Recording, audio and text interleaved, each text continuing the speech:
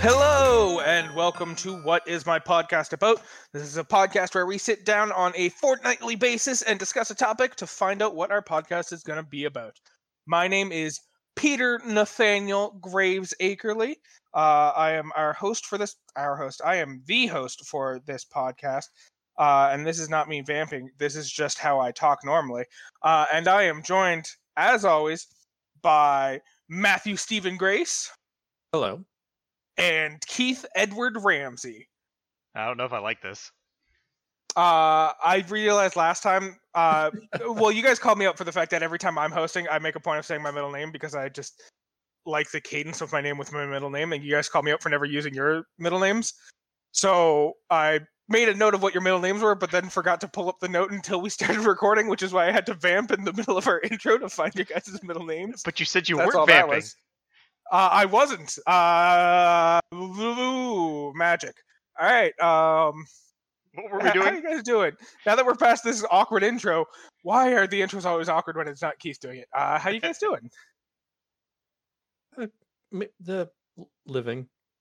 That's all I can say. You know what? I respect that. I'm glad you're still living, Matthew. How about you, Keith? Just doing the normal stuff. The only one bringing information to these pre-episodes, I guess. Fuck you. Be better. Matt's all right just living. I need you to rise above the chaff and thrive. Okay. So Matt, what's going on in your day-to-day life? I'm not going to give Keith the joy of being the only one who participates in the beginning conversation. So I don't know. What did you do today? What'd you have for lunch, Matt? I had a bagel. Ooh, a bagel. Nice. Yeah. Nice bagel. Okay, I didn't have anything cool to talk about anyways. From the local bakery. Delicious. Ooh, do you want to know what I had for bagel. lunch? What did you have for lunch? I had cotton candy flavored Kraft Dinner. Wait, what? Yeah, so Kraft Dinner has these new flavor booster things, which are like a packet of flavor crystals, I guess. It essentially looks like a pack of Kool-Aid that you add to your Kraft Dinner after you're done making your Kraft Dinner. The only difference is this is based in cheese. Yeah, this is a cheese-based Kool-Aid type thing. Yeah, not sugar. Oh my God. So instead of so there's a couple different flavors. There's like a jalapeno one. I think there's a ghost pepper one. There's like poutine and butter chicken. And there's cotton candy. And when There's I went also to the grocery buffalo store, wings. oh, and buffalo wings. That's the other flavor. Yeah, and when I went to the store to pick up some flavoring for my Kraft Dinner, they were out of every single flavor except for the cotton candy, and I was curious to try the flavoring, so I got the cotton candy, and it was a trip. Man, that's like the macaroni and cheese flavored ice cream coming to the U.S. Oh, you're right, it is. Do you guys I know really there's also? hope that. I really hope that doesn't come up here. Do you guys know about the Cheetos flavored mac and cheese as well? Yes, I have tried Yes. that stuff as well. I'm pretty sure it's just crushed up Cheetos. That's what the powder is. It's not as good as Kraft. Unfortunately, I haven't tried all the flavors. I just tried their bold and cheesy one. Because once again, the grocery store I went to apparently got picked over by fucking everybody, and they only had the original flavor, bold and cheesy. It doesn't taste. I mean, it tastes like Cheetos, but in the sense that it tastes very fake cheesy, and it's not the most pleasant pasta experience. That's my opinion. I think we've boxed Keith out of the conversation enough now. Yeah, What's going on in the world? Let's move past to Oh, that. maybe I don't want to talk about it anymore. Well, then I can share some information about games that are getting released. No, I got this. I got this. Okay, thank you. So I'm not actually going to talk about games, but we did get an announcement and a trailer for the Hawkeye Disney Plus series. Yeah, I saw that. It's looking like it's going to be pretty solid. Am I the only one that got Shane Black vibes from the trailer? Probably. Most if I likely, had to guess. considering I haven't seen the trailer yet. Yeah, it's, the classic Shane Black of it's an action movie with some humorous dialogue set in the Christmas-ish period. Like, Iron Man 3 or Lethal Okay. Weapon. Yeah, I guess there's a little bit of those vibes. Kiss, kiss, bang, bang. Kiss Kiss Bang Bang set. I guess it was kind of set during the Christmas period. I didn't really think of that until now. It's always in the background for Shane Black, more often than Yeah. not.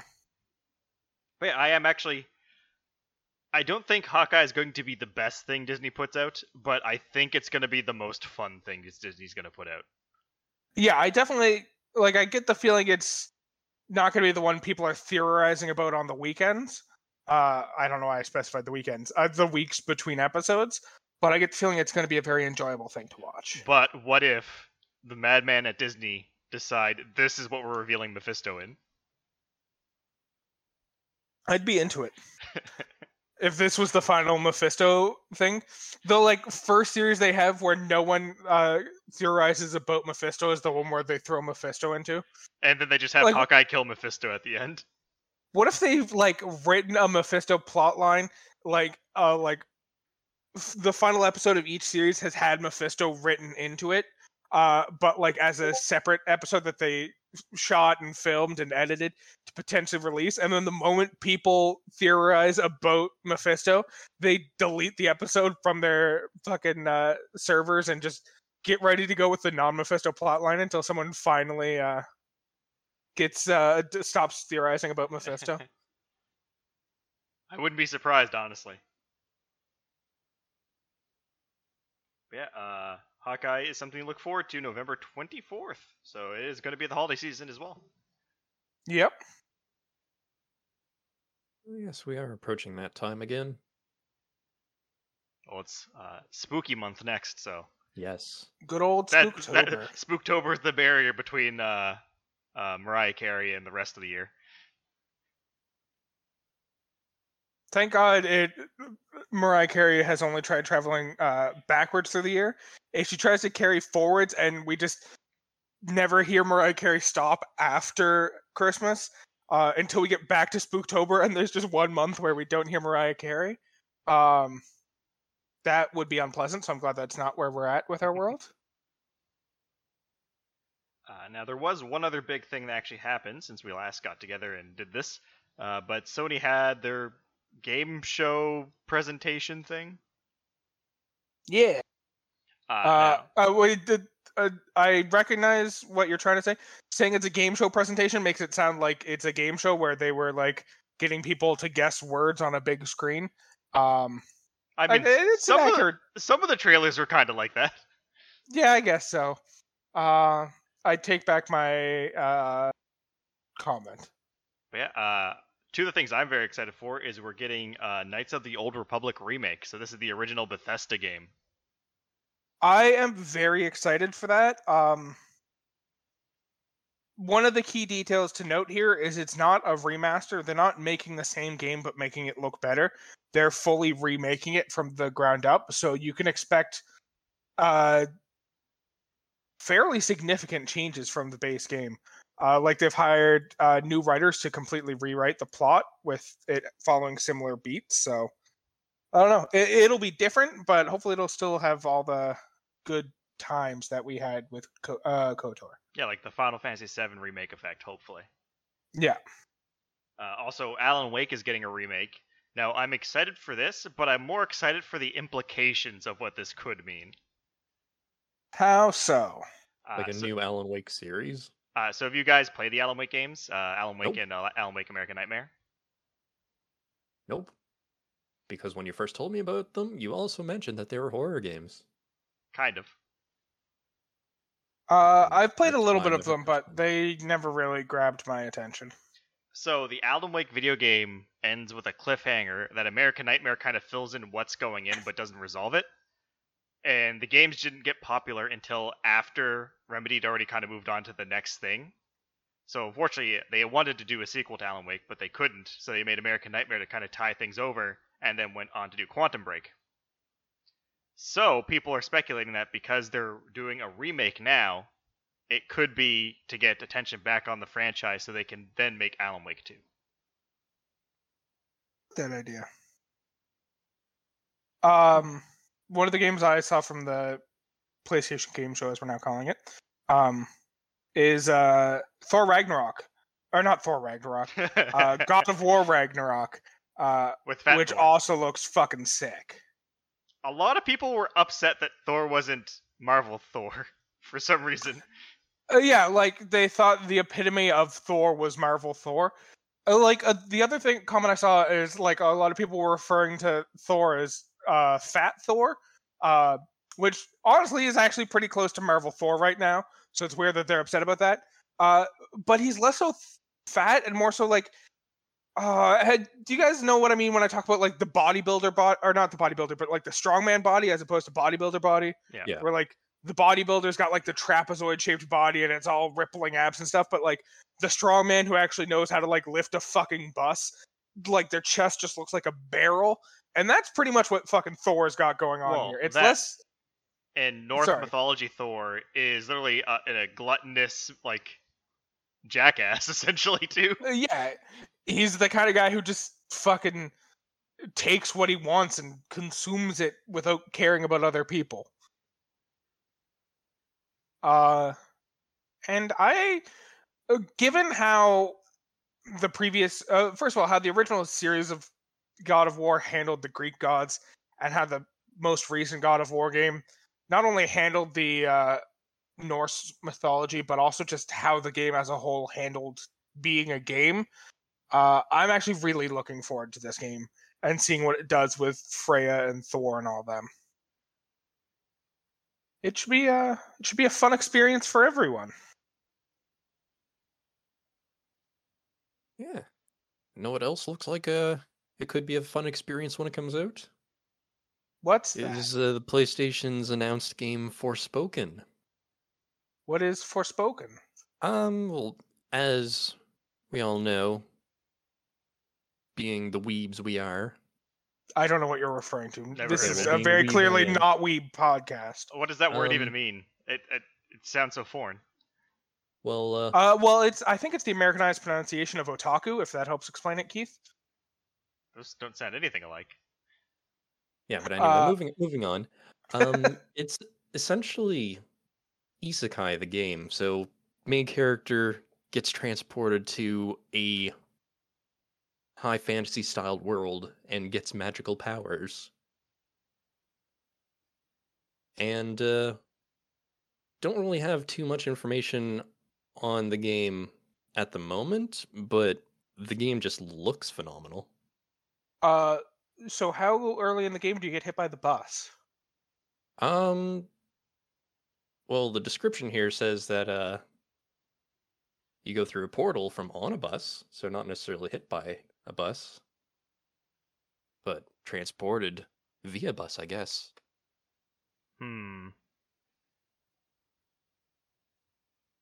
I guess. I don't know what I guess. That was a weird choice of word, but I guess. Yeah, I had honestly heard nothing about this game before today. And if you ask me about it tomorrow, I will probably still have heard nothing about it. Fair enough. But that's not a bad thing.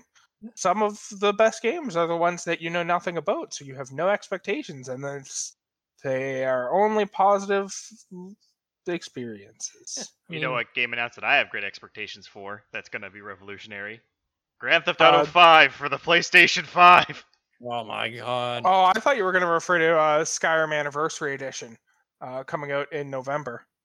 Oh, you mean Skyrim Legendary Edition?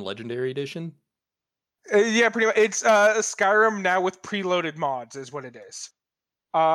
Honestly, the way Keith said the game he has great expectations for, I thought he was suggesting they were going to make an adaptation of the Charles Dickens book, Great Expectations. And I was like, how does that even work as a game? But all right, yeah, I'm down. Let's see what this is. You'd be surprised. I don't know. I don't like that that's the way my brain works, and I jumped to the conclusion that it was a Great Expectation game. But, yeah. Cool. There was another interesting...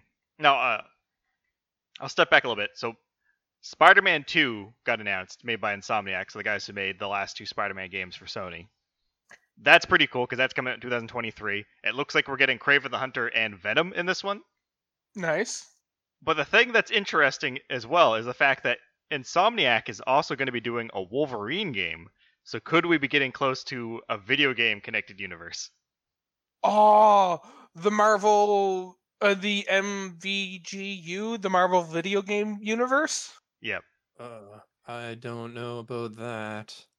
Movies are one thing, but spending $90 to $100 for each installment of a game in a cinematic game universe, Oh, that seems a little too much.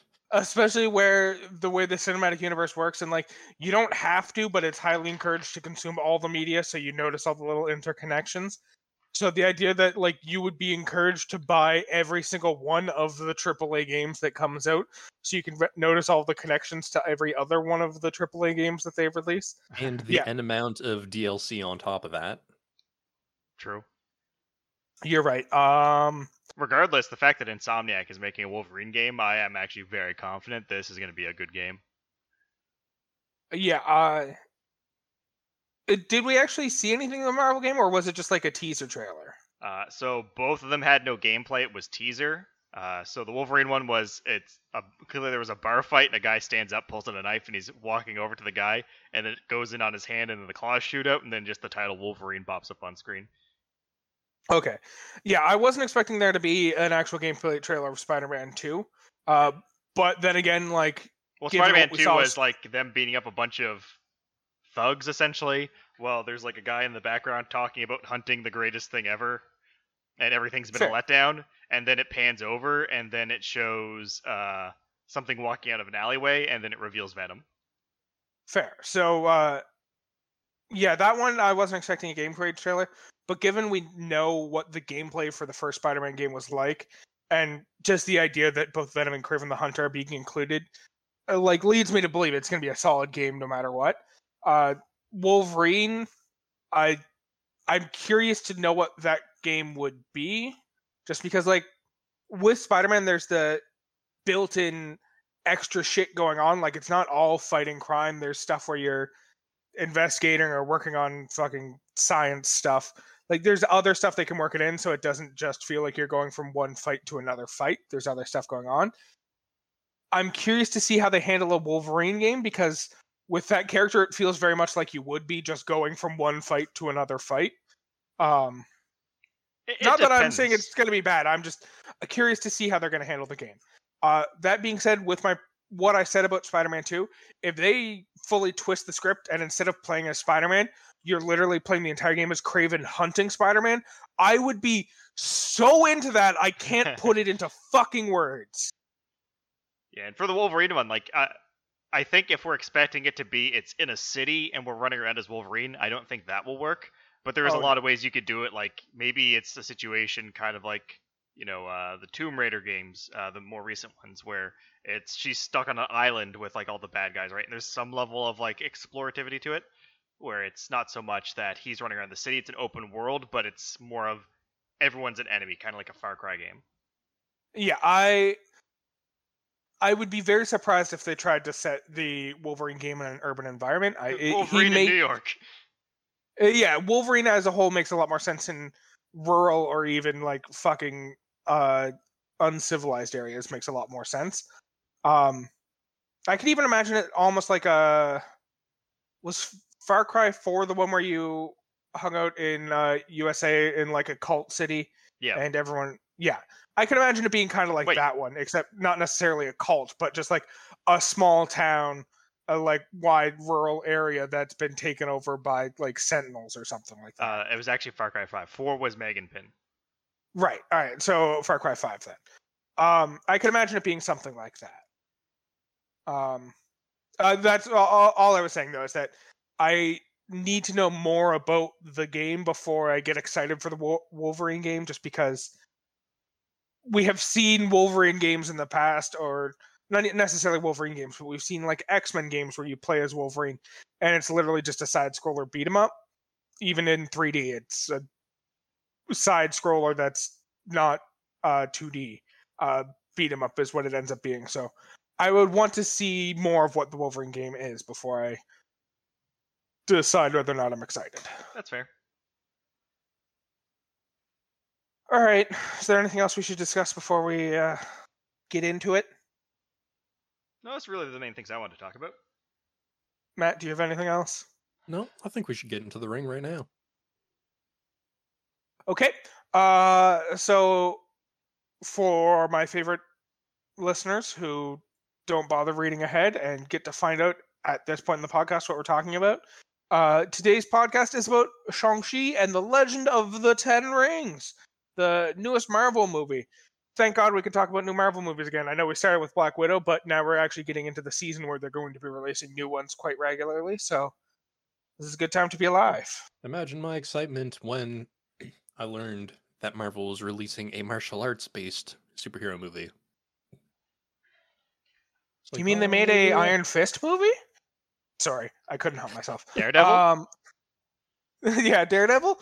Yeah, no, this movie was... Alright, so before we talk about the plot, I just need to get this out of me. This movie was fucking sick. I enjoyed this movie immensely. Yeah, it was very different from everything else in like a refreshing way that was still Marvel, but they also didn't lean too heavy into the Marvel universe being a thing. It was more so nods to it without it actually affecting anything. Yeah, it very well, like, yes, we referenced earlier in the idea of a Marvel video game universe, how you have to buy each game to notice all the little connections. This one was one that very much kind of stands on its own legs. There are some subtle references to other Marvel properties, and of course the post-credit scene is a straight up, like, here are some other Marvel characters just to make things interconnected again, but this movie itself didn't rely on too many other properties. The biggest connection it has is to Iron Man 3, and that's because it was fixing people's problem with Iron Man 3. What do you mean problem? Well, the biggest complaint everyone had with Iron Man 3 was that they did Mandarin dirty by making it just a British actor who was pretending to be a terrorist. Oh, he was a good guy. Ben Kingsley was great. You take that back. No, I'm not saying Ben Kingsley wasn't great. I'm saying that that's what people most commonly complained about Iron Man 3. People were upset that they were promised Mandarin and got no Mandarin. Yeah, they were promised Mandarin and instead got Extremis. They got Orange. I mean, technically, they also didn't get the Mandarin in this one. Kind of got the Mandarin, it's just he wasn't called the Mandarin. They actually got the Ten Ring Society properly, which is... I do love that whole thing. It's like, he called me the Mandarin. That's an orange. He had people scared of a chicken dish. Chicken dish, yeah. Which I did enjoy. Like, they make a reference to, like, how he was trading on fucking Wenwu's popularity. Wenwu being the leader of the Ten Rings and the owner of the Ten Rings. Two different concepts with the exact same name. He was trading on his stock and, like, using his infamy to make himself seem like a bigger deal, but just came up with the name of the Mandarin to help sell it, which, like, kind of fixes the fact that Mandarin is kind of a dumb name, and justifies it as it was a white guy trying to come up with an intimidating East Asian name and named himself Mandarin. So anyways, to get into the plot, yeah, because, like, I was going to say, well, based on what you were saying earlier, how this was kind of like when they first released Ant-Man, how they were introducing a new character or a new couple characters to the cinematic universe, and how we got Shang-Chi and his friend Katie, or Katie's her name? Yeah. Yeah, played Katie. by Awkwafina. Yeah. And, like, I love their two characters at the beginning because, well, they're not who you'd expect right off the bat to be in a superhero movie. They're both valet workers. They're valets, driving cars, parking cars for a living. And well, not just parking cars, but also joyriding in those cars that they are parking. And we get from Katie's family that she's a disappointment to them because she likes her job as it is now and doesn't want to achieve anything more. Yep. She's a disappointment because she's a disappointment. Let's just be real about that. But yeah, she is not the most popular of people among her parents. Yeah, and it just so it actually opens with, like, the explanation of the Ten Rings and about how several thousand years ago this guy found them and created an army and slowly started taking over the world without taking over the world. Also, they're very vague about where the rings came from. It's like, it was a tomb or a meteorite. And it's like, oh, okay, I see what you're doing here. You're trying to still figure out what you want to do with this. Yeah. because in the comics, I think the most widely accepted explanation is that they came from Fin Fang Foom, who is an alien dragon from outer space. Well, not specifically Fin Fang Foom, but his species. But Fin Fang Foom was on the spaceship that crashed that had the 10 rings. Yeah. And actually, I think he was the navigator, so good job there, Fin Fang Foom. Yeah, and I believe Fin Fang one of the alien dragons from outer space was like buried in a tomb with the 10 rings or something, and that's where the Mandarin originally found the 10 rings, was in this tomb with an ancient dragon from outer space. Ancient alien dragon from outer space. That's where he originally found the rings, like in the comic books. So they're like kind of leaving it open to like in the future, maybe they will go with Fin Fang Foom. Maybe they won't call him that because Chinese people fucking hate that name because it just sounds like a white guy making fun of Chinese names, which is understandable why they would hate it. I mean, that's why they changed, like, in the comics, like, Fu Manchu and the Mandarin aren't that anymore. They've changed them. Yeah, exactly. So it seems like they're leaving it open to introduce Fin Fang Foom in the next Shang-Chi movie, but just not calling him Fin Fang Foom to not upset like half the world's population. So yes, they're very vague about where he got the rings from. They're leaving it open to decide how exactly they want to handle it. Also, just to like put it out there, they're less rings and more bracelets, but that's cool too. They're ring shaped, so I guess they're still technically rings. It's just a question of when does a ring stop being a ring when you increase its size. Yeah. And if you're talking about mathematically, never, which is cool. Doesn't. Like, look at the rings of planets. They're huge. That's Saturn has rings, and they're much bigger than the rings that Wenwu has. Yeah, you wouldn't say Saturn's bracelets. I might say Saturn's bracelets. I'm going to start referring to them as Saturn's bracelets. Man, you can really see the bracelets on Saturn today. It just, like, not that the concept of Saturn's rings sound intimidating, but Saturn's bracelets just sound like they take any level of majesty or intimidation out of the concept. It just makes Saturn sound like a little girl just saying, look at Saturn's bracelets. They're so big and pretty. It makes Saturn sound so delightful. It makes Saturn sound like the kind of person you'd, like, hang out with, but, like, not too often, because they're a bit much to hang out with. They define their whole personality by bracelets. Yeah. Oh, fuck. I'm absolutely referring to them as bracelets from now on. So, yeah, we get that whole explanation of how this warrior prince guy found the rings. Not even really a warrior prince, just a warrior found the rings and used them to amass a lot of power. And then he wanted to make him immortal or something? And he broke out of a Dynasty Warriors game. Yeah, he very clearly did break out of a Dynasty Warriors game in that he's one man charging into an army and just sweeping them out. But yes, so in the comics, each of the rings provides one of 10 different quote-unquote magical, but they're technically not magic. They're alien dragon from outer space technology. Well, it's the way Thor explained it in the Thor movies. It's like, for you it's magic, for us it's science. Yeah, it's any sufficiently advanced technology starts looking like magic, and that's just what's going on here. But yeah, each of the rings in the comics provides a different effect, and one of those effects happens to be immortality. In the MCU version, it looks like they collectively provide multiple effects together, and it just so happens that one of them is immortality. One of the effects you get from the whole set is immortality. It's kind of implied in the comic books that if you you could steal like 2 or 3 of the rings and gain 2 or 3 of the powers, whereas in the MCU it seems kind of like they're a packed. My brain just stopped. But not necessarily, because like jumping a little ahead a bit, near the end of the movie, they are split. They are kind of split, but you can still tell that they're tied because there's that scene where they're like doing tug of war over the rings. Yeah, and even though half of them are yellow and half of them are blue, they're still interconnected between them. Also, they're still linked together. I think the implication too was that Wenwu had no idea of the true potential of the rings either, and was just kind of using them. So I think they're playing with the idea that what the rings can fully do, we've not seen yet. Yeah, it's very heavily implied that the well, that he only got to tap the surface of the rings. Like, as we see, jumping all the way to the end of the movie, because that's where we're at, because that's where you need to be to discuss the rings, I guess. Whenever Wenwu uses the rings, they glow like a bluish color. And the only things we've ever seen him using the rings for is the kind of immortality that they give him, I guess, is one way.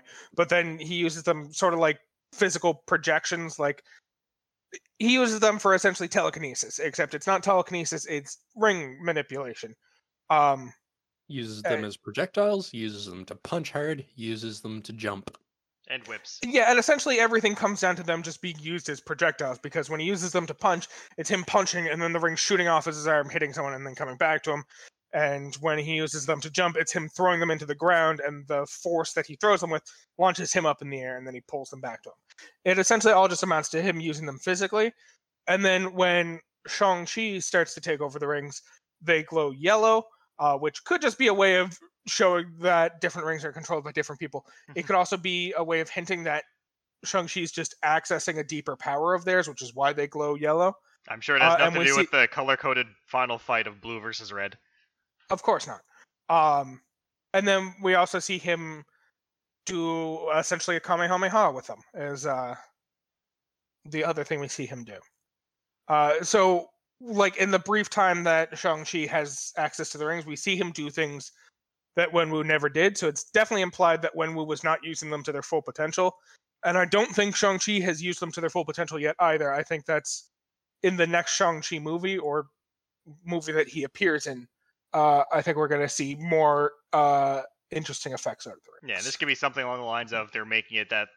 Because I don't think they're going to use the 10 rings as just the 10 rings. After all, they made the Tesseract and the Space Stone be the same thing in the Infinity Saga. I think we're to the point where we have to understand that Marvel is going to change things up and kind of combine or separate things. And it could be that the 10 rings are going to be a key item, as implied at the end credits, but it could also be that there's a level of sentience or choice to it where, like, you need to be, like, the chosen one, quote-unquote, to actually use its full power, or it needs to accept you or something like that. Yeah, and we even get, like, a hint of, like, Shang-Chi being the quote-unquote chosen one, in that, like, in one of the flashbacks we see to him as a child, his mother's telling him he has the heart of the dragon in him, which could just be her way of telling him he's very brave and he will need to be brave, or it could very well be like, you are the one of prophecy, you have the heart of the dragon, or something like that. I've hidden the dragon's heart inside of you. Don't tell Sean Connery. Yeah. So we don't know exactly how that's going to pay off, but that could very easily be something that they allude to in future movies. Good chance. Anyways, now that we've addressed the 10 rings, back to where we were in the movie, which was the very fucking beginning. We get told about the rings and about how bad boy McCool guy, Wenwu, that's his name, thank you. No, go back to the last one. Bad boy McCool guy has been using the rings to slowly take over the world, but in a less obvious and overt way. And then he becomes obsessed with the idea of Ta Lo, ancient, magical, mystical city where he can gain the power of power. It was unclear exactly what he wanted from Ta Lo, but it was clear he wanted it. So he goes there and he meets a hot chick who's protecting Ta Lo, and they get married and have 2 beautiful children who are then raised to be assassins. Yeah. Well, that's not entirely true. One was raised to be assassin. One taught himself to be an assassin. One was raised. Sorry. So to add a little bit more context there, they were raised to be children at first and be a happy raised family. To be children? Yeah, they were raised to be children for all their lives, and then the mother died, and the boy was raised to be an assassin, and the girl was not raised from that point onwards. She was forgotten about, and we don't care about her anymore, at least from Bad Boy McCool Dad's perspective. That is impressive, though, that she did train herself to be an assassin, though. Yeah. Yeah, it's very impressive that she trained herself to be as good as, like, not even as good as, better than the people who were actually training at that stuff. Because, like, some of the stuff she had to train herself without anyone else was grapples and shit like that. And the fact that she could figure that out on her own and be better than people who trained with other people is very impressive.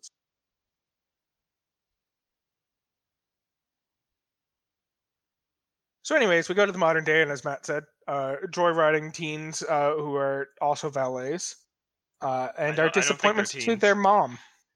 Yeah, I guess they're 20, like they're in their mid-20s, because I believe Sean said he was 16 when he got to America, and It's been like 10 Awkwafina's years. character Katie said it's been about 10 years. So I think they're mid to late 20s.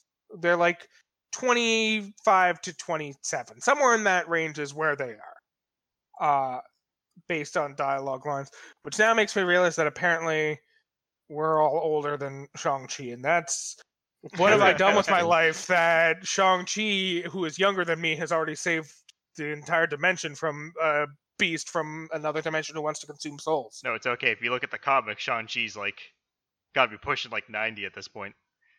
Oh, thank God, I still have time to save the world from a beast from another dimension who wants to consume our souls, I guess is what I'm going for here.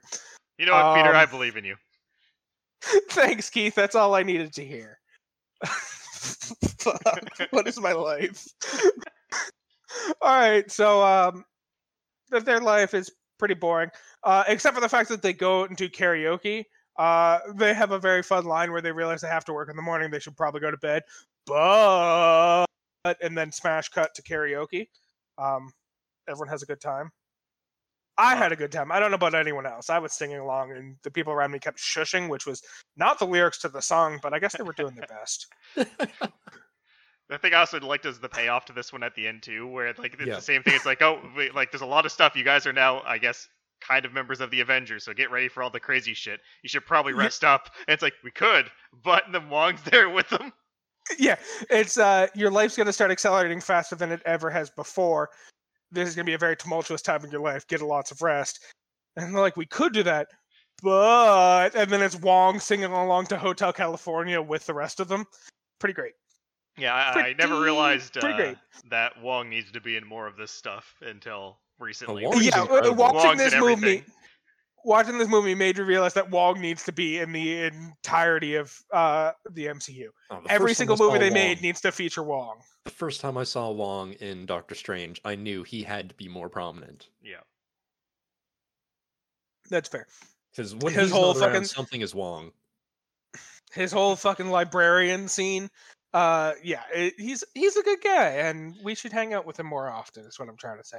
And by we, I mean the MCU. I mean, you just need to stop that demon from eating everyone's souls, and you're good. Cool. I feel like I'm putting a lot of pressure on myself, but I'll do what I can.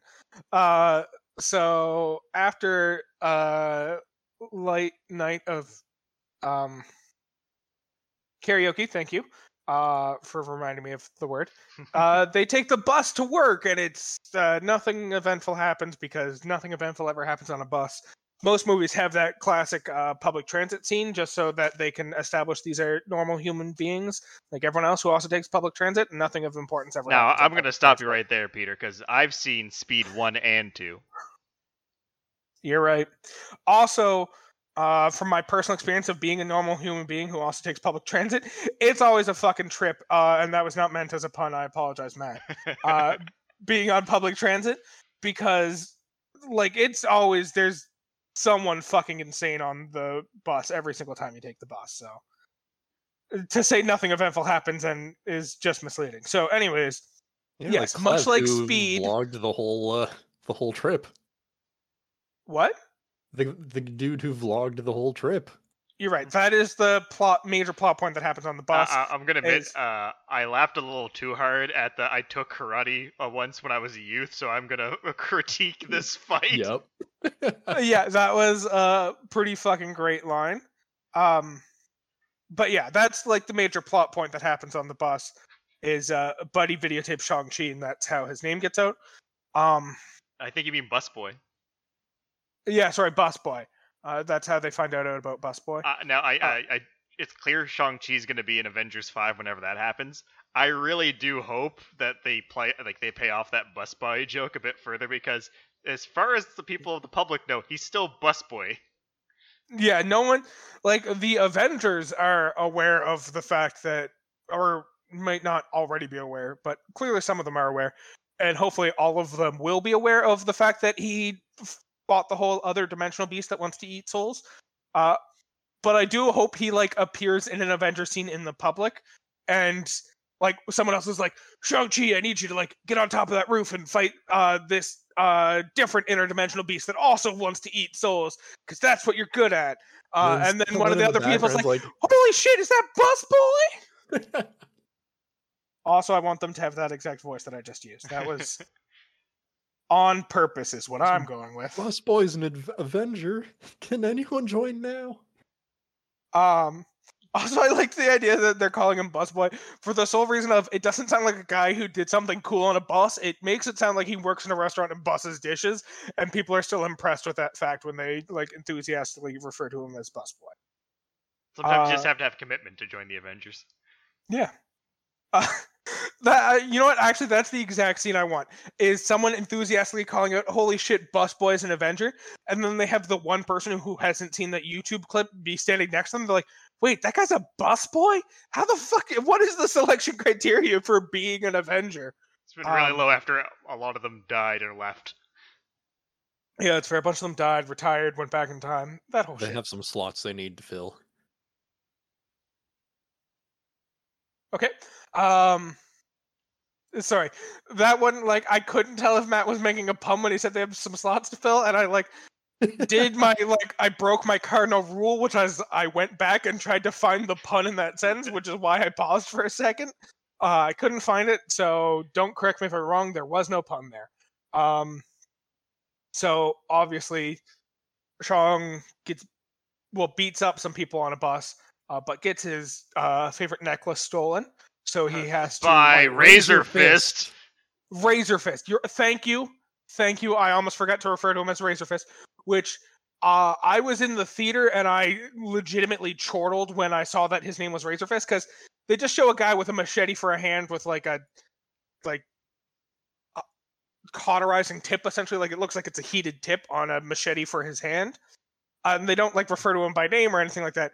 And then in a later scene, they steal his car, and it's very clear that his name is Razor Fist because it's spray painted on the side of his car. Also, it's an electric car. Yeah. And I legitimately laughed in the theater because all I could think of when I saw Razor Fist was Taserface from fucking Guardians of the Galaxy 2. So I was just sitting there fucking chuckling at like the like time he comes back with his car, and they're like, "What's that?" And he's like, "Yeah, well, I got like the machete for the hand, so I think I'm just gonna start going by Razor Fist," and like just the rest of his crew just fucking laughing at him for trying to change his name to Razor Fist. So yes, he fights Razor Fist. Razor Fist takes his necklace, and so obviously Shang realizes that his father is coming after him, and he needs to track down his sister. Because his sister also has a pendant that they're apparently after, and he must warn her. Also, she recently sent him a postcard with just her address, obviously like in the from section, and then a picture of a kind of like origami dragon, essentially. Yeah. Like it was what would happen if you folded origami to look like a dragon, is what she sent him. And clearly that meant something to him. So he went to go rescue her.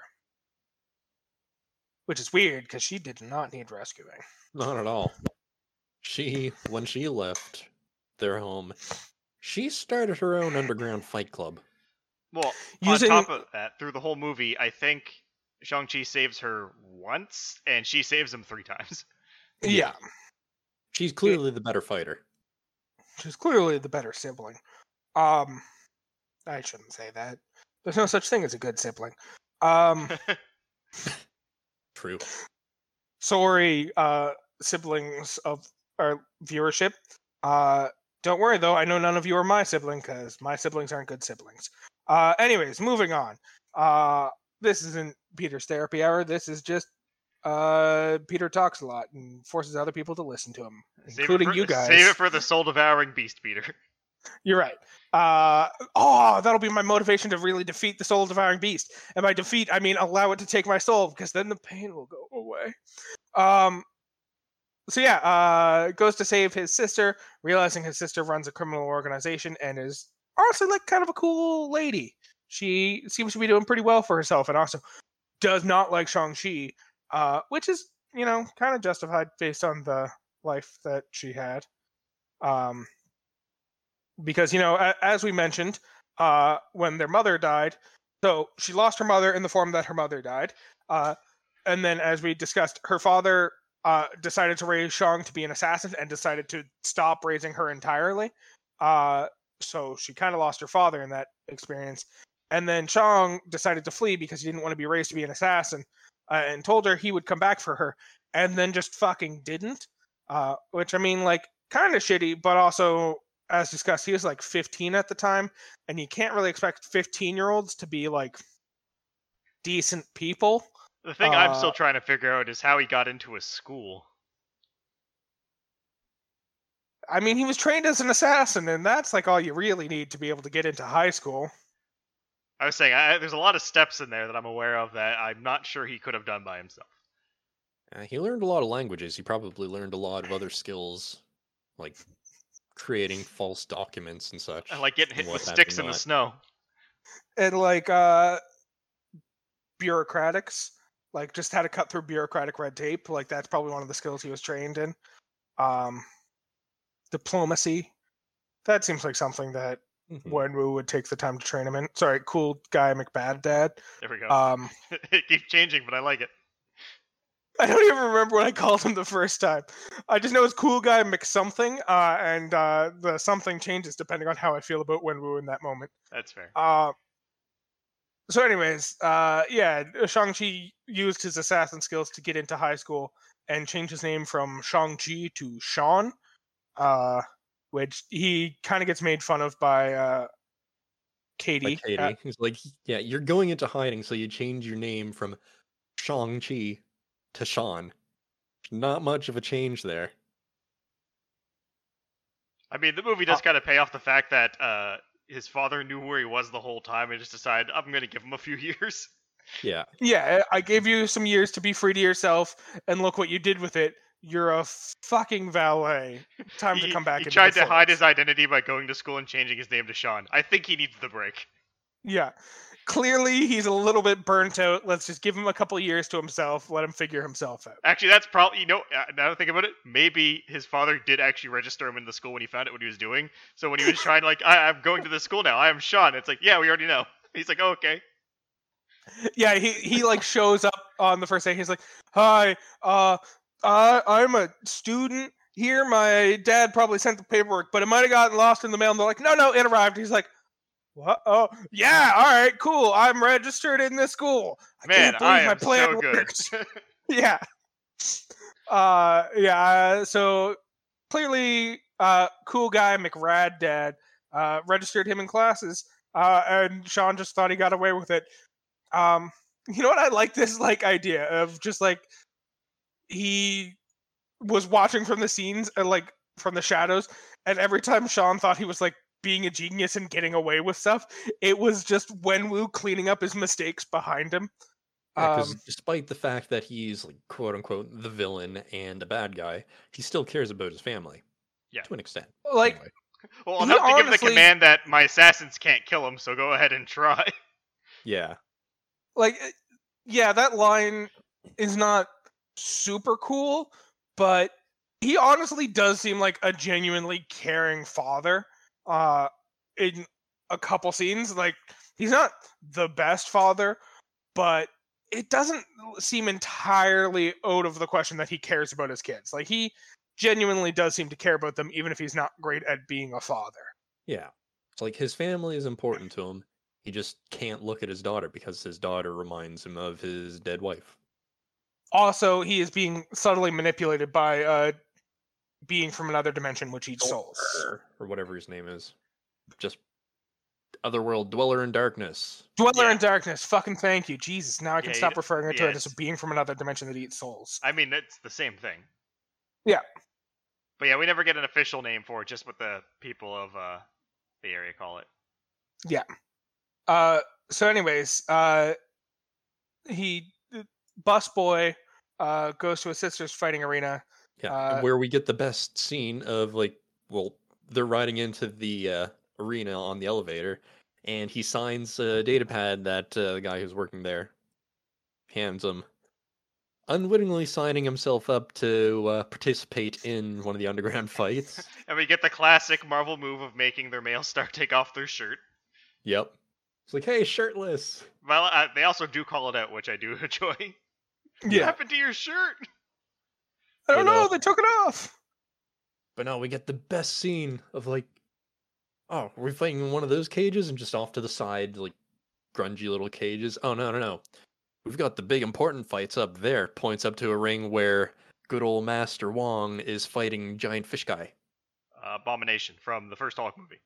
Yeah, he's actually an Yes. established character in fucking the Marvel MCU. It's just he's an established character that most people forgot about. But also he's friends with Wong, which is great. Mm-hmm. Because we find out like they do mock fights. They're not actually fighting each other. Yeah. I do enjoy how like after the fight it's very clear that like they're like workshopping it together. And Wong's just like, I wouldn't have to kick your ass if you learned to manage your strength. That's why I made you punch yourself. It's like, oh, so clearly that was all planned. I like it. So yeah, we see that scene. Another fun little detail is in one of the side fights. Another reference to Iron Man 3 happens that we see one of the fighters in one of the side fights is one of the Extremis people with like the body glowing stuff. Yeah, one of the Extremis soldiers apparently lived. Huh. Yeah. It's one of multiple references to Iron Man 3. That was clearly the movie that they tried to have the most connections with, both overt in certain characters and also subtle background details that you could see. So anyways, Wong fights the champion of the ring, who also happens to be his sister, who also happens to be the owner of the Underground Fighting League.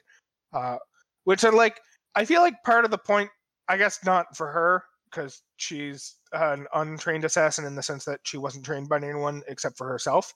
But for most people, owning a fighting league kind of means you no longer have to fight in the fighting league, but I guess for someone who's been told their entire life that you're a girl, you're not allowed to fight in our fighting ring, owning the fighting ring means you now get to fight in the fighting ring, so I guess girl power.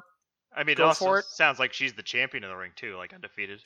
Yeah, Champion, and also it's a good way for her to practice because strong people coming in to test their might in this underground fighting ring. Who's better to practice against? oh yeah, I'm all for it. I'm just saying, like, if I was running underground organization, I also would not be putting my life on the line every day by also being one of the combatants. The fight is a little bit one-sided in that Shang-Chi isn't fighting at all, and he's just getting beat up by his sister. He's like half-heartedly defending himself, but just trying to talk to her. Yep. He then explains to her that cool guy McDad is coming after them. This is after the fight, obviously, when they have their reconciliation. And she explains that 6 days turned into 6 weeks, turned into 6 months, turned into never coming back ever because he doesn't really love her. So obviously she is unhappy with him, and as they're discussing how unhappy she is with him, it is discovered that the Ten Rings have already invaded them and are coming for her amulet. Because Shang-Chi is like, well, if you didn't want to see me, then why did you send me this postcard? I didn't send you a postcard. He hands her the postcard, and they're like, what? I do enjoy how that is never fucking explained. Like, it's not shown that, like, the dad sent it to, like, try and get them in the same place. Because why would the dad send that? It's never, like, suggested that someone else sent it to try and get them to reconcile. Like, I think the idea was that he wanted them both in the same place, so you don't have to make a one trip. I suppose. That's the but most then he does still make 2 trips when they don't get together. Yeah. I mean, that's the most logical explanation for how they could run it or just write the movie with him traveling to meet his sister. Because, like, you got to admit, the way it turned out makes for a more interesting, more enjoyable experience than if he were, say, kidnapped back in San Francisco, and then all of a sudden his sister also showed up at the complex. Yeah, and we get that awesome bamboo like construction rafter fight. Yeah, I definitely think this is the way to do it. I'm just saying they never like fully addressed where the postcard came from. To the point like there was the mid scene where we get the reveal that cool guy McFather parental figure is under the assumption that their mother is still alive and she's been trapped in Ta Lo, and she's been like whispering to him in the night to tell him to come rescue her. Like when they had that reveal, part of me thought that like that was true, and the postcard actually came from the mother trying to reconcile the two kids. And then I realized that that was foolish because Shang-Chi repeatedly said that that was a foolish thing to believe in. And I was like, well, if anyone's right, it's the guy with the cool abs, so I'm going to believe in him. Because the dad didn't take his shirt off at that point, so I didn't get to know if he had cool abs and should be trusted, therefore. Yeah, I partially believed it, but I was mostly skeptical about it. But what made that all the more interesting was the fact that it really hammered home how much Mr. Bad Guy, Mick Ringison,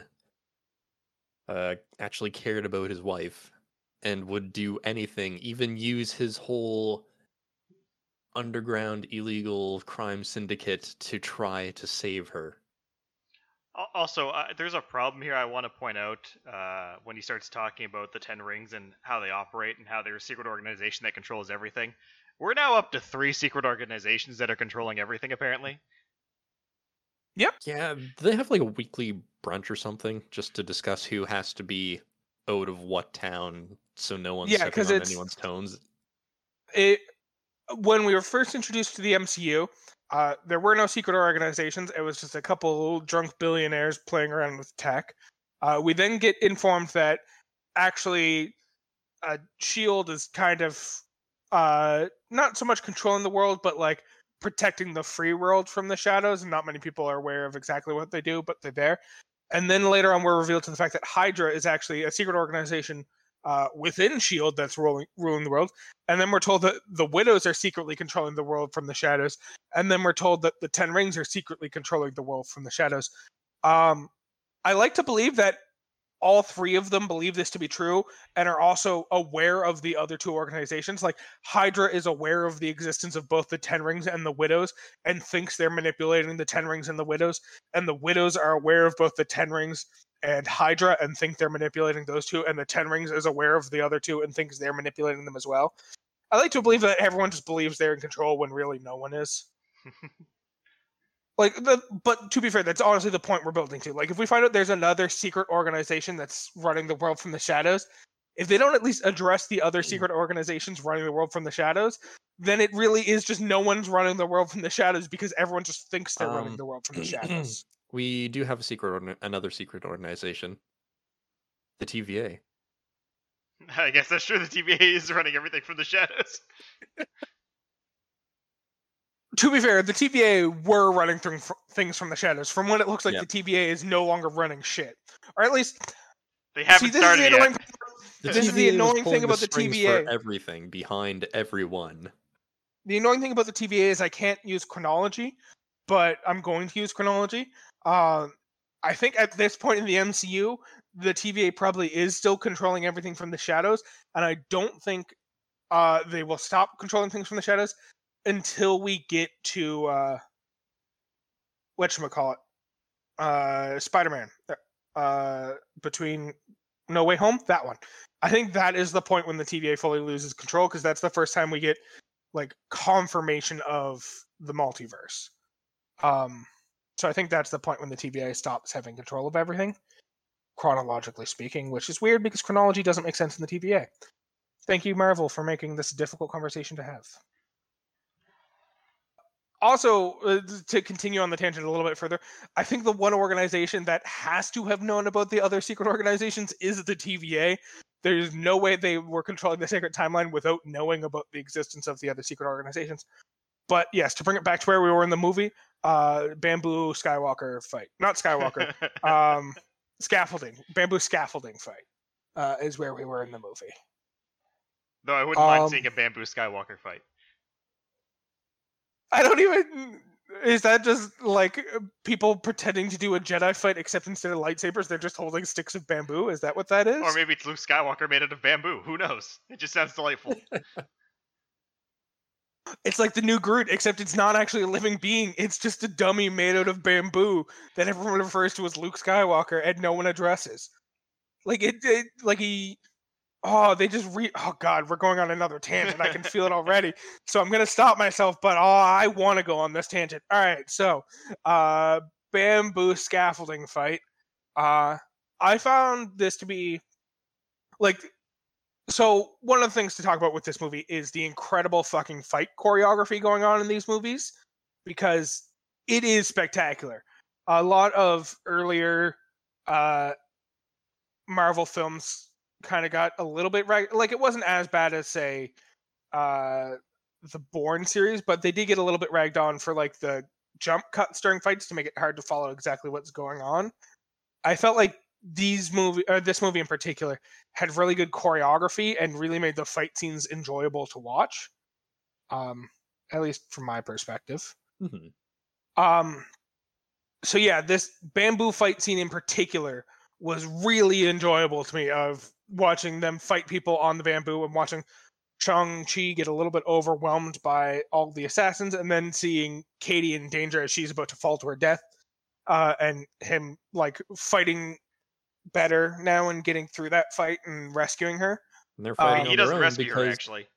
yeah, they're fighting on their own because everyone's escaping the club because the evil dudes led by Razor Fist are coming in. And obviously that's who they're fighting right now. And they're fighting alone because Shang-Chi's sister escaped on her own, left them behind. And she doubles back and saves Katie because Shang-Chi's incapable. I mean, he's capable. He just didn't. He's not capable enough. For now.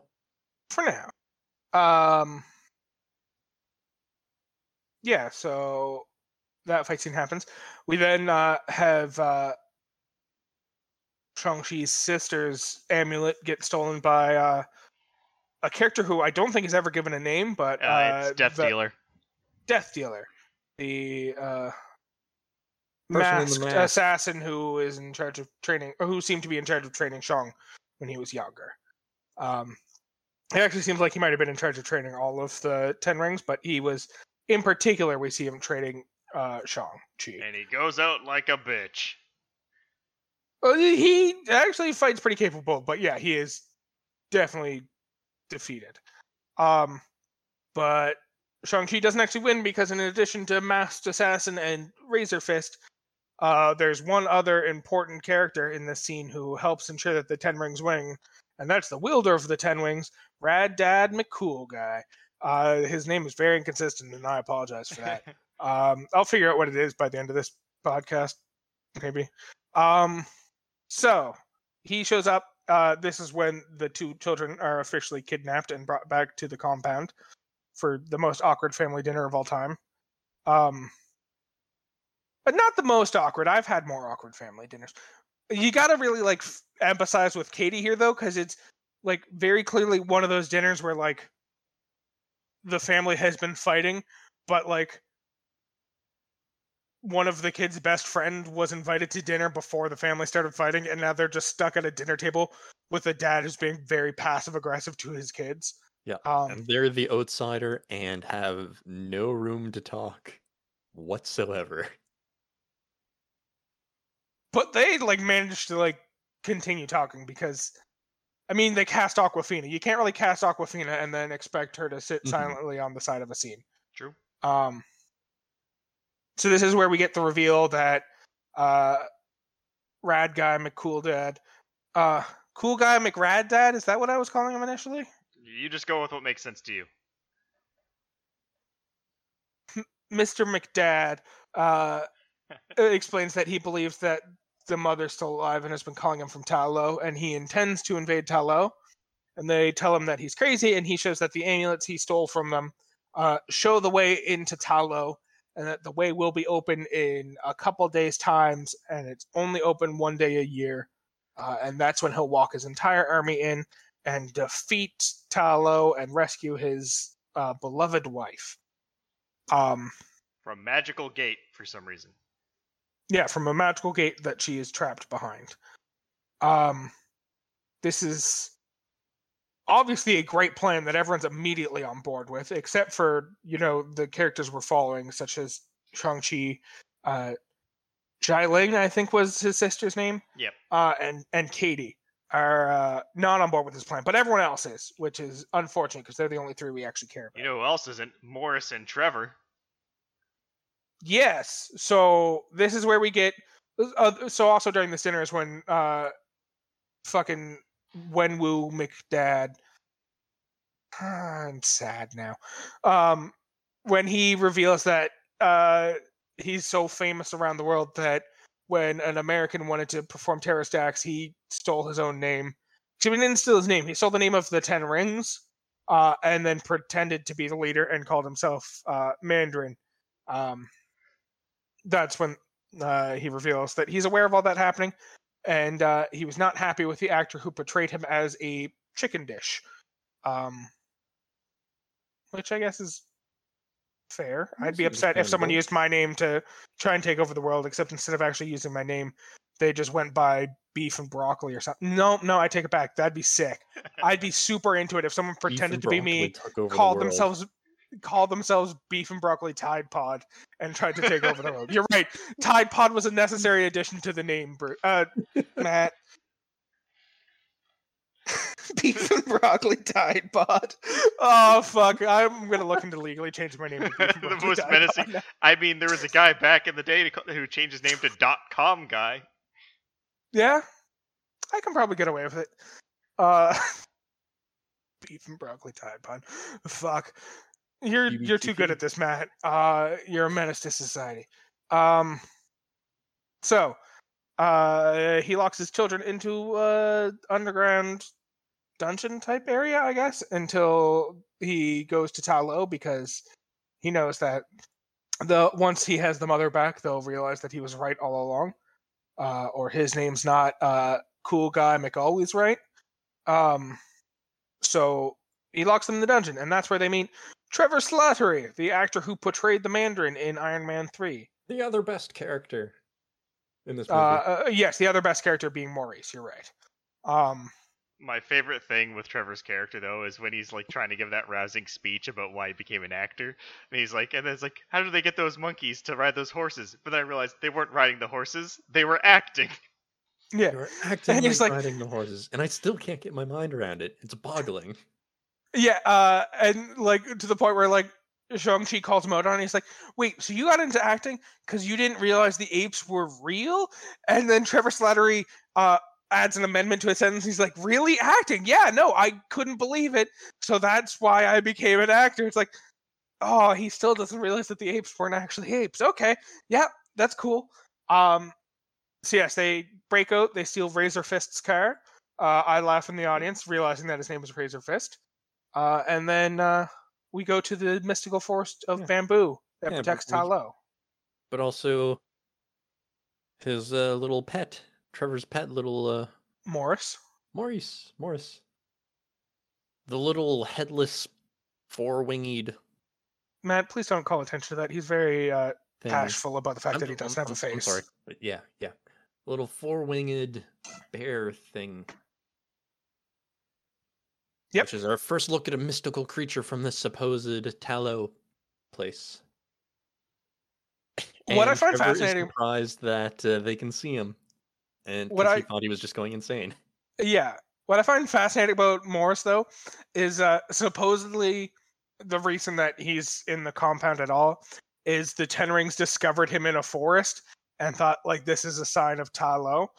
So they captured him, but then like rather than keeping this mystical creature anywhere on display, they immediately threw it into the dungeon and forgot about it, which is like worse than a zoo. It's like if you wanted to open a zoo, but you never let anyone walk through your zoo. It's like you just put animals in a zoo for the purpose of having them there and not for like actually having any entertainment gained out of having them there. To be fair, Trevor was the only one who could understand Morris, so I don't think Yeah, they for understood that he was what? of any use. Yeah, for Oh, I whatever don't. reason, it's like I have no idea why he can understand Morris. Like all I know is that he was in the dungeon because they were going to kill him, but they found him funny, so they didn't. Yeah, because he goes into Macbeth when he's about to die. Yep. Yeah. To be fair, I'm not claiming that they should have realized that Morris was of use. I'm just saying, like, it's a weird concept to go out and capture a mystical creature and then immediately put it in your basement and lock the door and never walk down there. That's what I'm taking issue Yeah. with. Could have kept it as a pet, at least. Yeah, like if fucking Morris was just like rolling around, like if while they were having their dinner in like the background, you just saw Morris rolling around on the ground, like in the background, I would be immediately on board with them capturing Morris.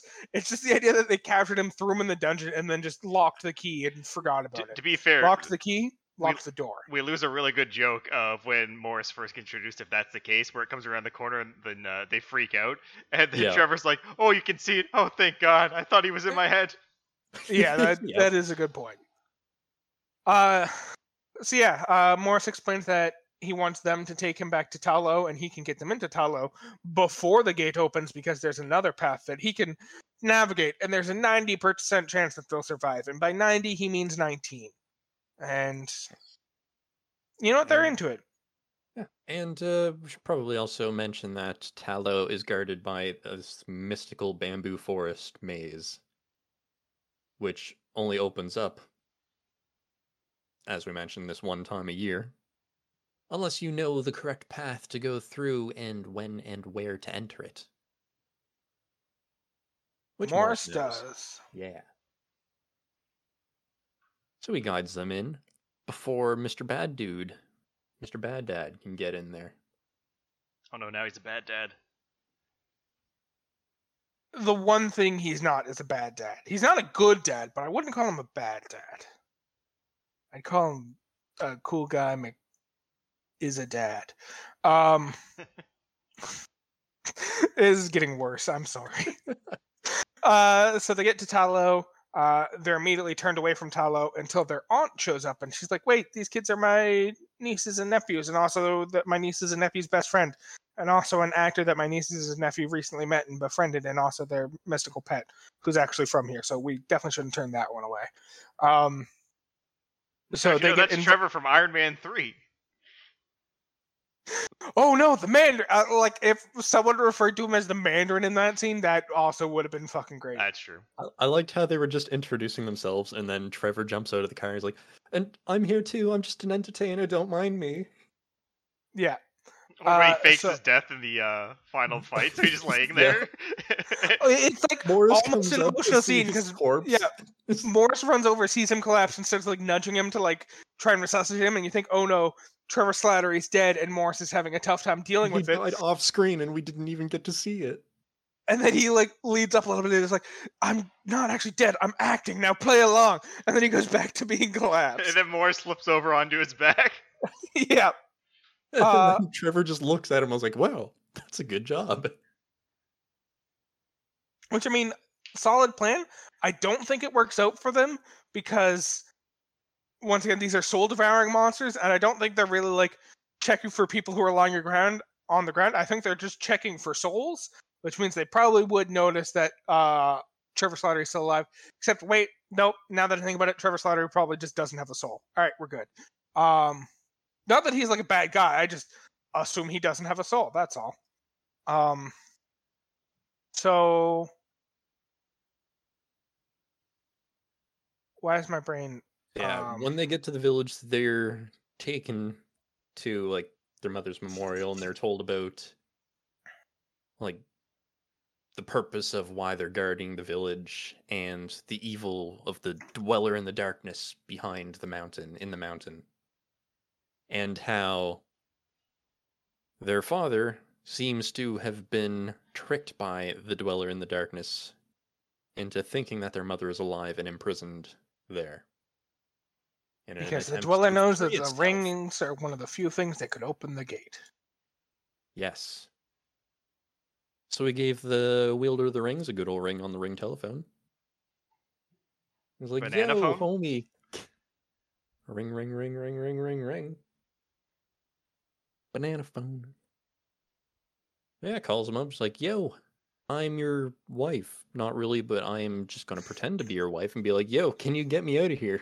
It's I'm weird that he would agree to that. imprisoned." Yeah, it's weird that the Dweller in Darkness said, "Yo, I'm your wife, not really, but let's just pretend." And Wenwu, cool guy, husband, was immediately on board with that plan. It just shows His how family's emotionally crushed he important. was by his wife being dead. Yeah. You don't He's like- turn your back on family. I like the idea of like Dweller in Darkness being very open about the fact that he's not actually Wenwu's wife, only for Wenwu to be like, "Yeah, but as long as we're pretending, let's just not stop pretending. I'll get you out, but then you have to continue pretending to be my wife." And like the Dweller in Darkness got a little bit uncomfortable, but Wenwu had already like started opening the gate, and the Dweller's like, I don't want to be your wife though." He's like, "But the gate's opening. You're my wife now." Don't talk So that's what nonsense, happened. dear. So that's pretty much what happens. Gotta pick the kids up from school. Oh, fuck that. So obviously they are explained that whole concept, and they're also given some beautiful dragon scale armor because all the weapons and armor in this area, well, not all the armor, all the weapons are made out of dragon scales, and it kind of seems like they're the only ones who actually have dragon scale armor. Everyone else just seems to kind of be wearing robes for the most part. We're also told that it was a dragon that sealed the Dweller in Darkness in the mountain. Yeah, the great Sealed the gateway. the Great Protector Yes. is how they refer to him. Yeah, and he helped seal the gate the last time.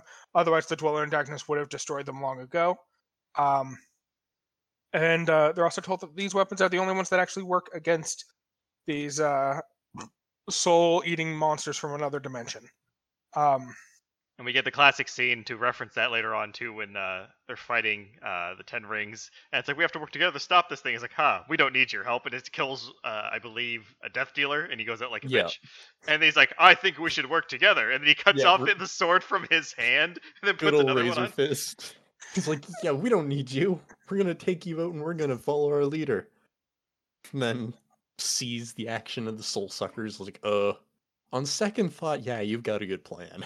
Yeah, he picks up one of the like pole arms with like a dragon scale blade, breaks off the blade, and attaches it to his wrist where his Razor Fist used to be.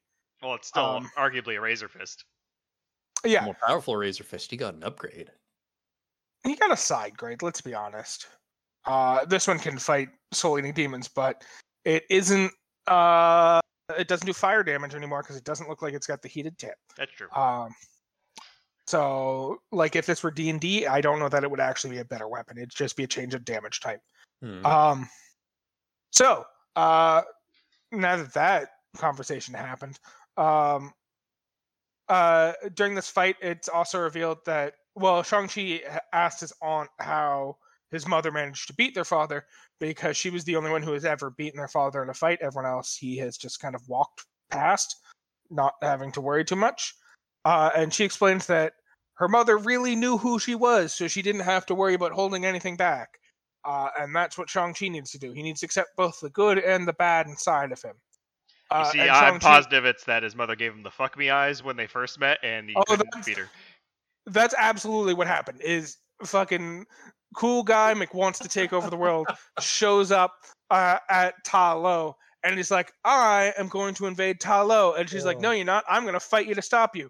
And then they start fighting, and the entire time they're fighting, the like sexual tension is like so thick that you would need a razor fist to cut through it. A regular knife wouldn't do it. Oh my god! And that just makes one of the upcoming scenes all that much better. Well, I was also going to say, like, when- it makes it very awkward if Adnan's... When Shang-Chi drops down in front of the gate to fight off his father, he starts off the fight exactly like his father and mother did, and he gives his father that look. And then the father's like, "Oh hell no!" and then punches him away. To be fair, it would be a very awkward scene if Adnan was like, "Okay, how did someone beat my father? Like, how did she beat my father?" It's like, "Well, first you got to seduce your father." Well, like, it does kind of explain Wenwu's immediate, like, visceral reaction to Shang-Chi jumping in front of him. Like, Shang-Chi jumps in front of him, does, like, the same, like, facial expression, and like cool guy Mick doesn't want to be that dad is very clearly like, no, stop giving me the fuck me eyes. We're fighting now. This is a fight. This is no more fuck me eyes. This is not what this is. Which, you know what? Kudos to him for setting some boundaries with his kids. Yeah. Uh, That's a line that must not be crossed. so yeah, it's explained that he has to really know himself. But like, I guess it could still be true, and it's just the mom really knowing herself meant she just really knew she wanted to have sex with him, and that's how that worked out. But yeah, Shang-Chi seems to take this as, I need to accept both the good and the bad, which means I have to accept all the bad and ignore all the good. So I am just the assassin I was trained to be, and I will do what I was trained to do, and I will kill my father. Which, I mean, he's accepting half of himself there, so he's halfway he's towards able to beating control his father. half of the rings at the beginning, or at the start of the Well, fight. at this point, he's not controlling any of the rings. Well, not yet. Yeah, and he gets knocked into the lake by his Yeah, dad. he gets knocked out of the ring. Yeah, he gets knocked into the lake by his dad. And as he's drowning, that's when he starts to remember the good in him and all the things his mother told him, and about how he has the heart of the dragon. And then he sees a dragon and rides the dragon to save the day. He also remembered the the forms that his mother taught him. He's like, oh, I'll use these to fight against the rings. Yep, and so he fights his dad. They're relatively evenly matched. Like he's handling his own, and he's probably going to beat his dad, but he also has accepted that he's not a killer and he's not going to kill his dad. So he manages to actually take all the rings over the course of the fight, and he starts doing the Kamehameha, and then he stops because he doesn't want to kill his dad. And just when he stops, the Dweller in Darkness busts through the gate and shows up in the world. And he makes it clear that he wants to eat some souls, and those two are the closest to him. In fact, it looks like he's going to eat Shang-Chi, which would be terrible, as everyone can tell. Yeah, the movie would end right there. I would love it if that's how one of the Marvel movies ended. Is they get to the final climactic scene, and then the bad guy just kills the good guy, and smash cut to credits. Just I mean, watch it happen with your that's what favorite happened character, in Moon Infinity Knight. War. That's literally what happened in Infinity War. Oh, you're right. That is just Infinity War that I'm referencing. My bad. Oh, fuck. They did do that. They did have the balls to do that thing. Yeah, but then they had Also, I don't know why I said I loved it. That was a very emotionally traumatic moment for me. So, yeah, he looks like he's going to take Shang-Chi. Looks like it would be a bad time. And then Wen Wu, cool guy, sacrificing dad, takes the rings back, pushes Shang-Chi out of the way, takes his place, gets his soul sucked, and his last act, while he still has his soul, is to fully bequeath the rings onto Shang. And this is when the climax starts. Big old fight with the Dweller in Darkness. Bye-bye blue rings, hello golden rings. I don't know why I said this is when the climax started. The climax started like when the Ten Rings started fighting. Yeah, Tao. this is the giant CG dragon fight that also has featuring Shang-Chi and his sister. Yes. Yeah, it's between the one Great arrow Protector from Katie. and the Dweller in Darkness. In fact, Katie wasn't puts there, in they would've fucking lost. work in the fight. Yeah, they would have lost if it wasn't for Katie, who learned how to fire an arrow like the day before and is already fucking killing it.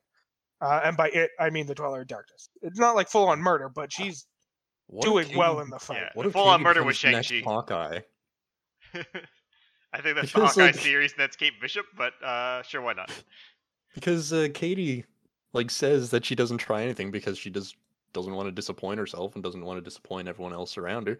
But then she finds out that she's actually quite good at the bow and arrow.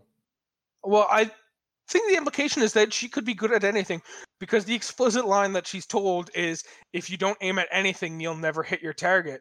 And it's just like, it kind of seemed like it was a call out to all the like people who are lost in their lives, like, fucking do something, and that's when you'll actually start being able to do something. Is essentially what that line was the reason that she's not great at anything is because she's never actually applied herself and tried to be great at anything.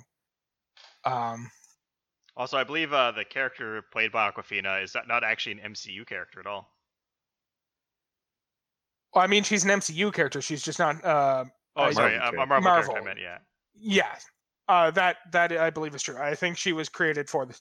I think it was literally just they wanted Asian actors, obviously, because this movie kind of celebrates a lot of Asian heritage. Not really celebrates, but there hasn't been a lot of representation in the MCU, so they wanted to do a movie that focused a lot on people of Asian descent. And Aquafina is a very famous person of Asian descent.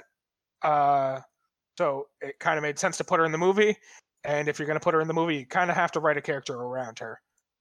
And like she fit really well. Like she made sense in the movie. But yes, it would be hard to see her playing an established character in Marvel rather than just establishing a new character to play her. Yeah. Or to be played by Mhm. her. So yes, she fires an arrow, hits the fucking Dweller in Darkness right in the jugular. Right when the Dweller in Darkness is chowing down on the soul of the dragon, Yeah, of the Great Protector. it's explicitly said that if he manages to eat the Great Protector's soul, our dimension is lost. There's no coming back from that. So it's going to be a bad time. And then she saves the Great Protector, and then Shang-Chi delivers the finishing blow to the Dweller in Darkness by actually accomplishing the Kamehameha he was threatening to use on his father. Yeah, he blows it to Yes. pieces. Not even blowing it to pieces. He blows it up so aggressively that all of the like smaller soul-eating monsters are also destroyed in the explosion, which is good, I guess. I thought of it more of like, you defeat the hive mind, kind of like the first Avengers movie. Oh, fair. You destroyed the big thing, and all the small things just kind of die. Yeah. As a result, Mhm. that also makes sense. And so Because the small one's purpose was obviously to feed the big one. yes. And that's kind of the end of the movie proper. There's also a post-credit scene. Oh, I guess there's a slight setup to the post-credit scene in that just before the credits, Shang-Chi and Amazing Katie. payoff to the beginning of the movie. Yeah. So in the beginning of the movie, they're having dinner with one of their friends from high school, and they're explaining what their life is. Well, not even explaining what their life was like. Explaining the fun shenanigans they got into in high school, and then their friend from high school has a line about how they need to do something because Katie is I forget what quality she ascribes to Katie, but she does explain that Shang knows 4 languages, and it's crazy how he hasn't found a way to do something with that, which is a weird sentiment to share because knowing 4 languages is not exactly an employable skill. But that's fair. And then Also in implied this, that he's incredibly intelligent. Also, yeah, Also, knowing multiple languages is actually a very employable skill. Fun fact: people that know multiple languages actually have a higher rate of being hired. yep. that's fair. I misspoke. I'm just saying there are other qualities to ascribe to him. Just saying that the fact that he knows 4 languages is the most impressive thing that she could think of. If anything, she should have pointed out the fact that he's now known as Busboy on apparently a global scale and could monetize that. I believe in the first scene, it's actually before the busboy shenanigans because he goes from busboy straight to flying to Macau to meet up with his sister. Oh, that's fair. But yeah, so in the final scene, they're back to having drinks with their friend from high school, except now they're explaining how they saved the entire dimension from the Dweller in Darkness. And she's like, And all then their right, I friends get are it. like, You're trying to make fun of us for what we said last time, but do you really think stringing this fantastic, bizarre tale of all this fantasy nonsense is going to help solve anything? It's not going to fix the You issue think that you this guys are not fantasy responsible. You think this fantasy bullshit exists in a world where half of everyone disappeared for 5 years and an Yep. alien showed up? Meanwhile, while she's giving her rant, there's a mystic portal appearing behind them. And then Wong walks out and it's just like, Shang-Chi? Is there a Shang-Chi in this restaurant? Which was good, but I would have enjoyed the movie 1,000 times better if he walked out and he was like, Busboy! Is Busboy in the restaurant? That would have been very amusing to me. But it didn't happen, and that's okay. sometimes our dreams don't come true. But yeah, the entire restaurant, including their friends, just goes silent and just watch with gaping jaws. Like, our friends just got called through a magical portal. What if they were telling the truth? And then we cut to credits, and then the post-credit / mid-credit scene is Wong, Katie, and Shang-Chi sitting together discussing the rings, while over those screen projector conferencing systems that we saw in Endgame, we also see Bruce Banner and Captain Marvel also Who is discussing immediately the called rings. away on important business yet again. Yeah, she makes it very clear that while most of the MCU is responsible for protecting Earth, she's responsible for protecting everywhere else, and she's very busy all the time. A very interesting detail here is that it's Bruce Banner and not the Professor or Professor Hulk or whatever it's called. Yeah. He is reverted back to being Bruce Banner. We do see that his arm is still in a sling, so clearly he's still, presumably he's still suffering from the effects of the snap that he performed, and maybe that's why he's no longer in Hulk form, but it's unclear exactly what's going on there. For a moment, when I was leaving the theater, I happened to overhear other people discussing it. Like, man, Bruce Banner broke his arm. And it's like, I don't think that's it, because I feel like the Hulk would stop that from happening. And also, we did very recently see extreme trauma happen to the Hulk's arm. So I assume that's actually what happened there. Yeah, I think they're just hinting at, because the next time we're going to see the Hulk is going to be in She-Hulk, that we know of anyways. So I think they were setting up that, and looks like probably the Captain Marvel. But I think the big point of them being here is so that they could both identify that they had no fucking clue what the rings were, because they're not alien, and he's like, it's not from Earth. Yeah, And they are ancient. Yeah, so we get comments from the three experts in the room. Wong explains that it's not a magical artifact in any of the Sanctum Sanctorum's records. And when he used them back in Tallow, they could feel the energy of them all the way back in Kamar-Taj. Yeah. So that power rippled. Carol Danvers explains it's not an alien artifact that she's aware of. And Bruce Banner explains that it's not vibranium or anything like that, any material that they've experienced on Earth before. So it's essentially what they're saying is it's none of the big three, as we remember from not robots, Mephisto not and Wintow Mephisto. Not aliens. Yeah, it's not the big three, so it's not wizards, robots, or aliens. I mean, it's probably a little bit of all three, but it's not any of the three that we've seen before. Advanced technology from spacefaring wizard dragons. Yeah. Most likely.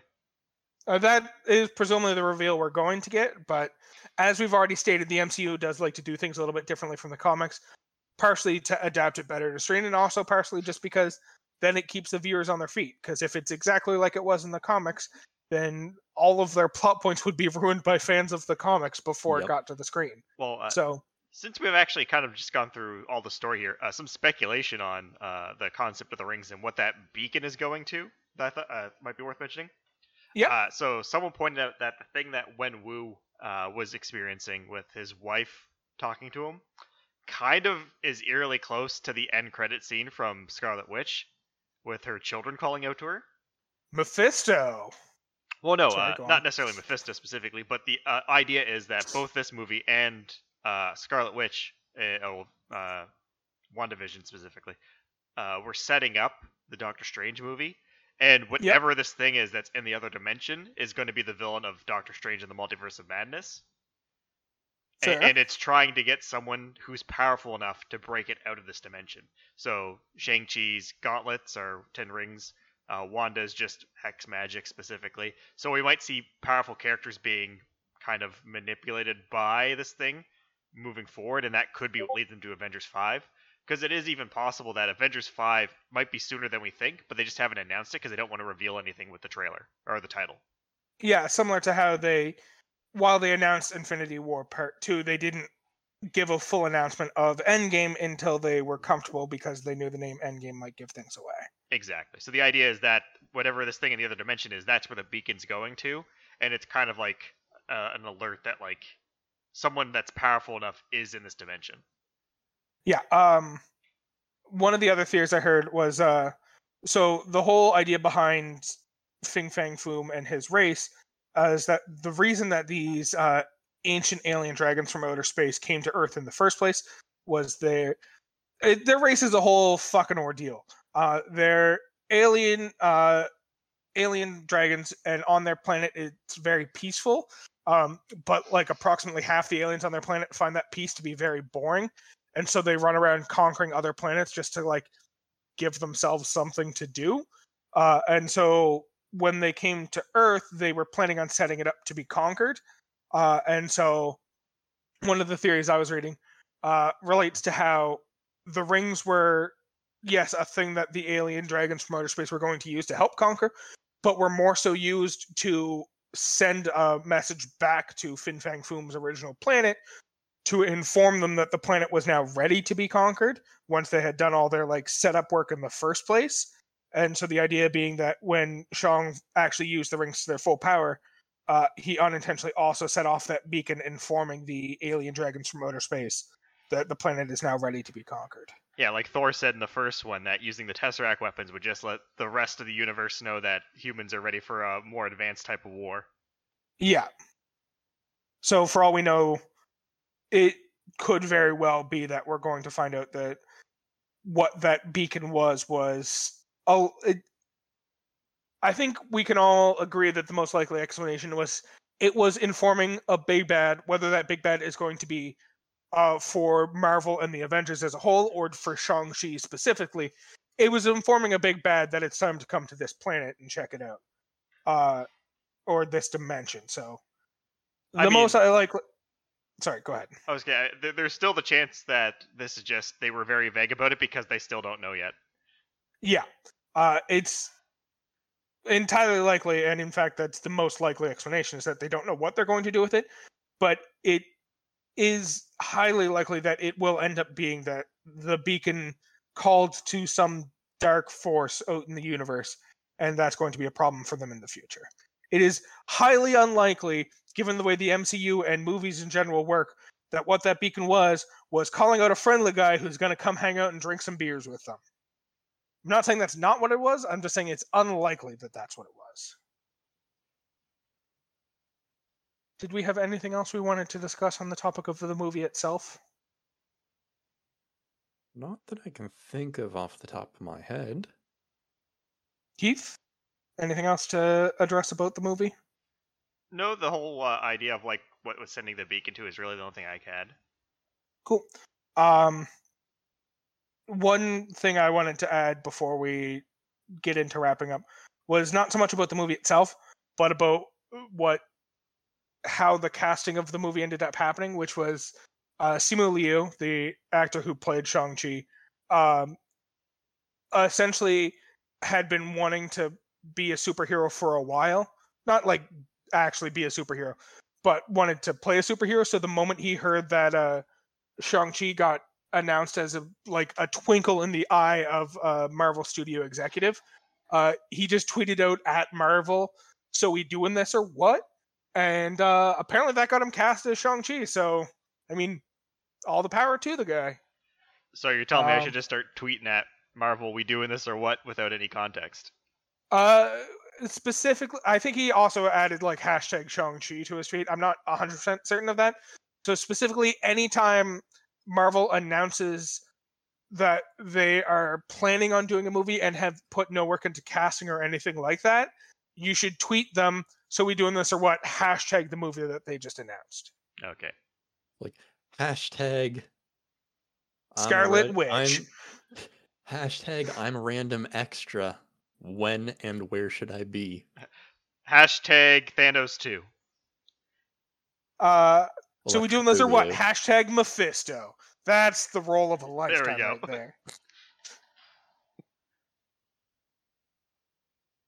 All right, cool. If that's it, did anyone quickly guess our topic on Instagram? So we did actually get 2 guesses. So for the first one, it's from Tachi_Camargo, and she said, Kim's Convenience. So ha ha ha, very funny. Very amusing, Tachi. But no, you're wrong. All right, I cool. don't get it. Kim's Convenience is the CBS sitcom that Simu Liu kind of got his big break on. Okay. Anything else? We had one other guess, and this is from HanaJ_13, and they said Mothman. Of course. All right, cool. Also incorrect.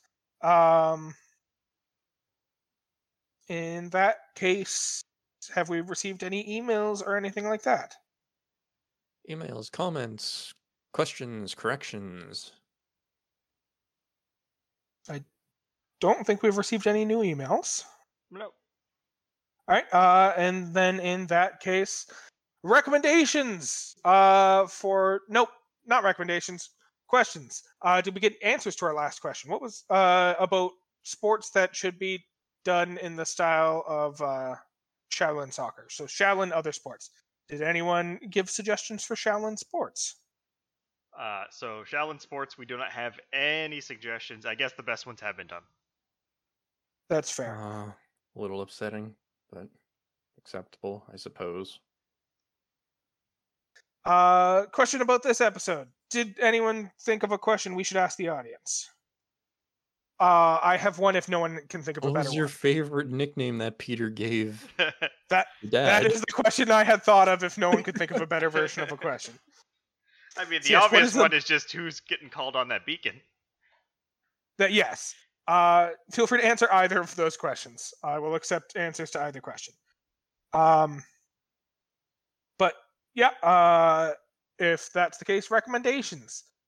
Matt, what are you recommending? Yes, I recommend the newly released game that came out and I've been playing almost nonstop as much as I can in my free time. Tales of Arise.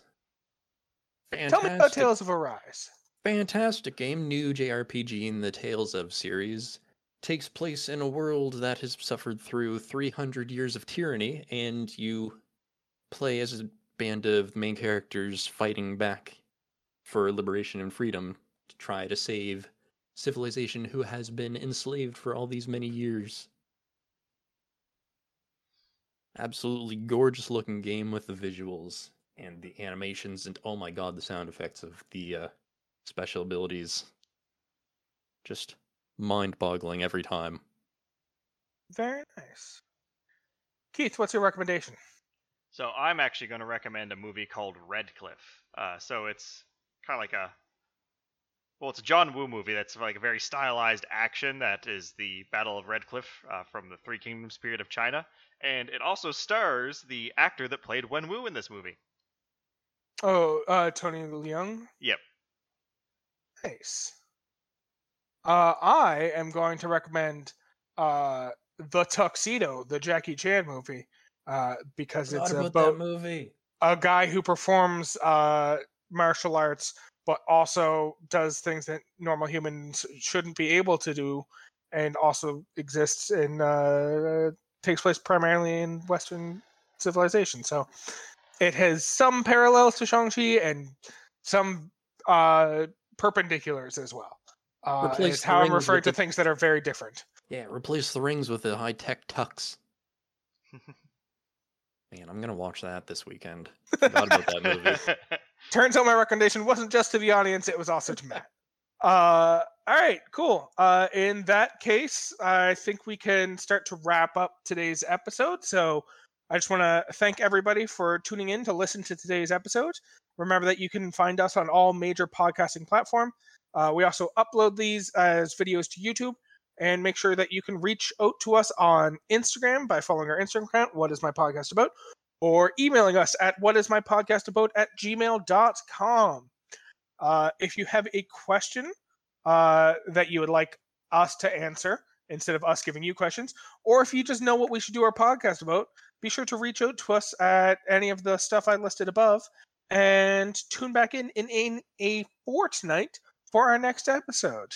What are we doing for next episode? It's funny you should say Fortnite, because I was just thinking I would probably sleep through the next one. I actually like being the Wizard Master when I sleep.